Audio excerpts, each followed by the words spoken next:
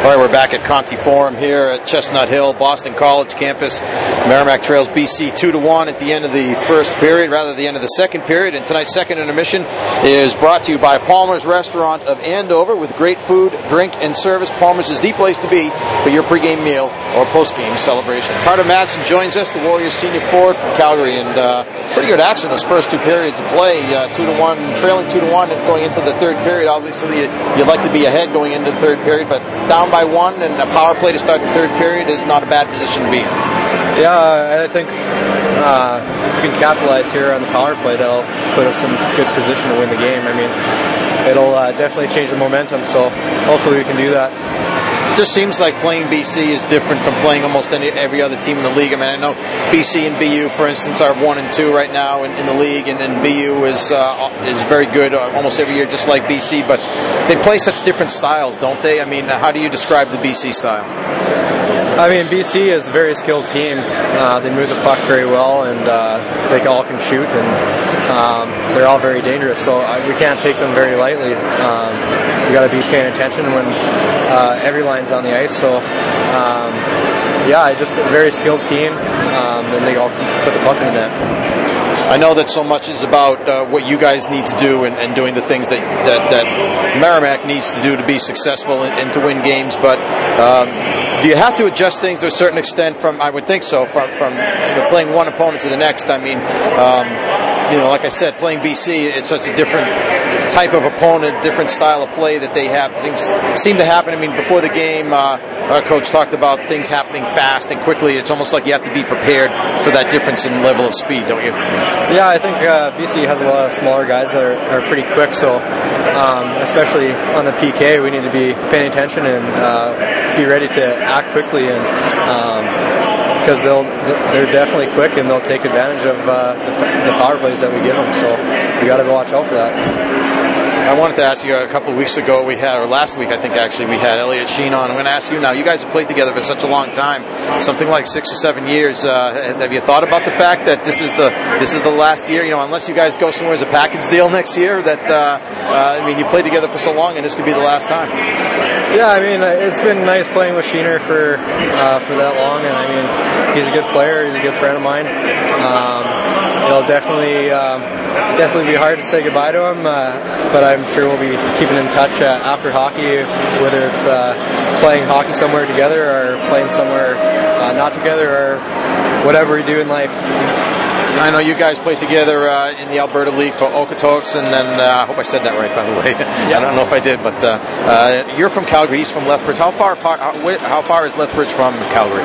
It's only about an hour and a half, 2 hours away. Okay. I've never been to Elliot's house, or I've never made the trip out there, but spent a lot of time with him in Okotoks. So it's been nice. It's been nice being able to spend my time with him. When you were home over the break, did you get to take in any of the World Junior action? No, actually I didn't. I actually got a couple free tickets to a couple of the games, but I didn't have the opportunity to go. I was too busy with family and visiting some friends, so I didn't get the opportunity, but made a couple bucks off of the tickets. How long was your stay home? I know that it's got to take like the better part of a day to travel out there and travel back, so right there, that knocks 2 days off. Yeah, I think I spent a total of 8 days out there, which was a nice break from hockey, and just to get back in touch with the family and my girlfriend back there. So it was a nice break, but it wasn't too short, it wasn't too long. It was nice to get back and start playing hockey again. Well, it seemed like great action once again in the World Junior Tournament. I know, Canada didn't take home the gold, but like I said, I mean, first of all, that comeback in the game against Russia was really something to see, even though they just fell short. And then that final between Sweden and Russia was amazing. I can't believe that Sweden wasn't able to win it in regulation, but it seemed like the team that deserved to win probably did win it.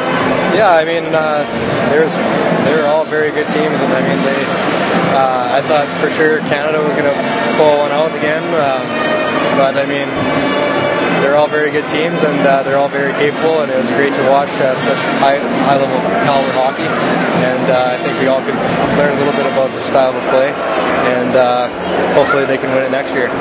Did you get a chance to see much of Sweden's game, either in the semifinal or the final? And you guys played against a number of those guys last year when they came into play, and they stayed at Merrimack for about a week. I know their coach, the same coach, and the goaltender was on the team, and I think about 4 or 5 of the skaters were on the team as well. So some of those guys that you played against just won the World Junior Championship. Yeah, it's pretty exciting knowing that we played against some of the guys that had won, and I actually wasn't able to catch the game, so I was pretty upset that I wasn't able to catch it. But yeah, no, it's pretty amazing being able to play those guys and see them win it.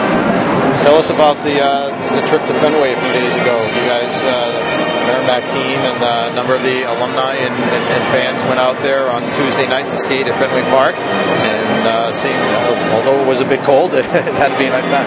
Yeah, I mean, that's one of the greater experiences that I've had here at Merrimack. Just kind of getting the feel of the Boston area the last 4 years has been great. Going to a couple Red Sox games and then being able to stand in the field and be where those guys are playing during the summer, it was a pretty cool experience for me. Carter Madsen is our guest here between periods. The Warriors trail BC 2-1. You're a senior. You're going to graduate this year. I imagine you want to go on and play somewhere, but when hockey's over, do you have any thoughts yet on what it is you'd like to do? Yeah, I was hoping to maybe open up a coffee shop with my sister. She's been in coffee for a long time, so I think I'd help her out with that, along with my own business, maybe a sports store or something like that. But we'll see. The cards are still haven't laid down too much, so I'm just kind of seeing where it goes, and hopefully it ends up somewhere where I want it to be. What's been the best thing about your time at Merrimack over the last 4 years? Well, playing for the championship last year against BC was definitely the best part of my hockey experience, playing in the Garden and then trying to go for the Frozen Four National Championship. I mean, playing in those big games was just the best experience of my hockey career, and I don't think I'll be able to top that unless we win a championship this year. So I can't wait until we get back in that position, and I hope that we put ourselves in a position to do that again. Well, to kind of segue into my last question, I guess you guys got off to such a great start this year. You were ranked #1 in the polls. Seem to have hit a bit of a speed bump here lately, but can you put a finger on what it is that you guys need to do? I guess to either get back to the success you had earlier, or to with the stretch run coming here in Hockey East. What will it take for you guys to be where you want to be at the end? I think it's just getting back to focusing on what we need to do, get back to basics and attacking our opponents. And I mean, that starts with a good week of practice, and we've been having some good practices during the week, and haven't been able to put it together in a game. So I think just getting back to basics and getting our focus back is one of the biggest things that we can get. The third period, we're getting ready for the third period here, down by 1 goal on the road. What do you suppose they're talking about down in the locker room? Definitely capitalize on this power play, because this could definitely change the momentum of this game.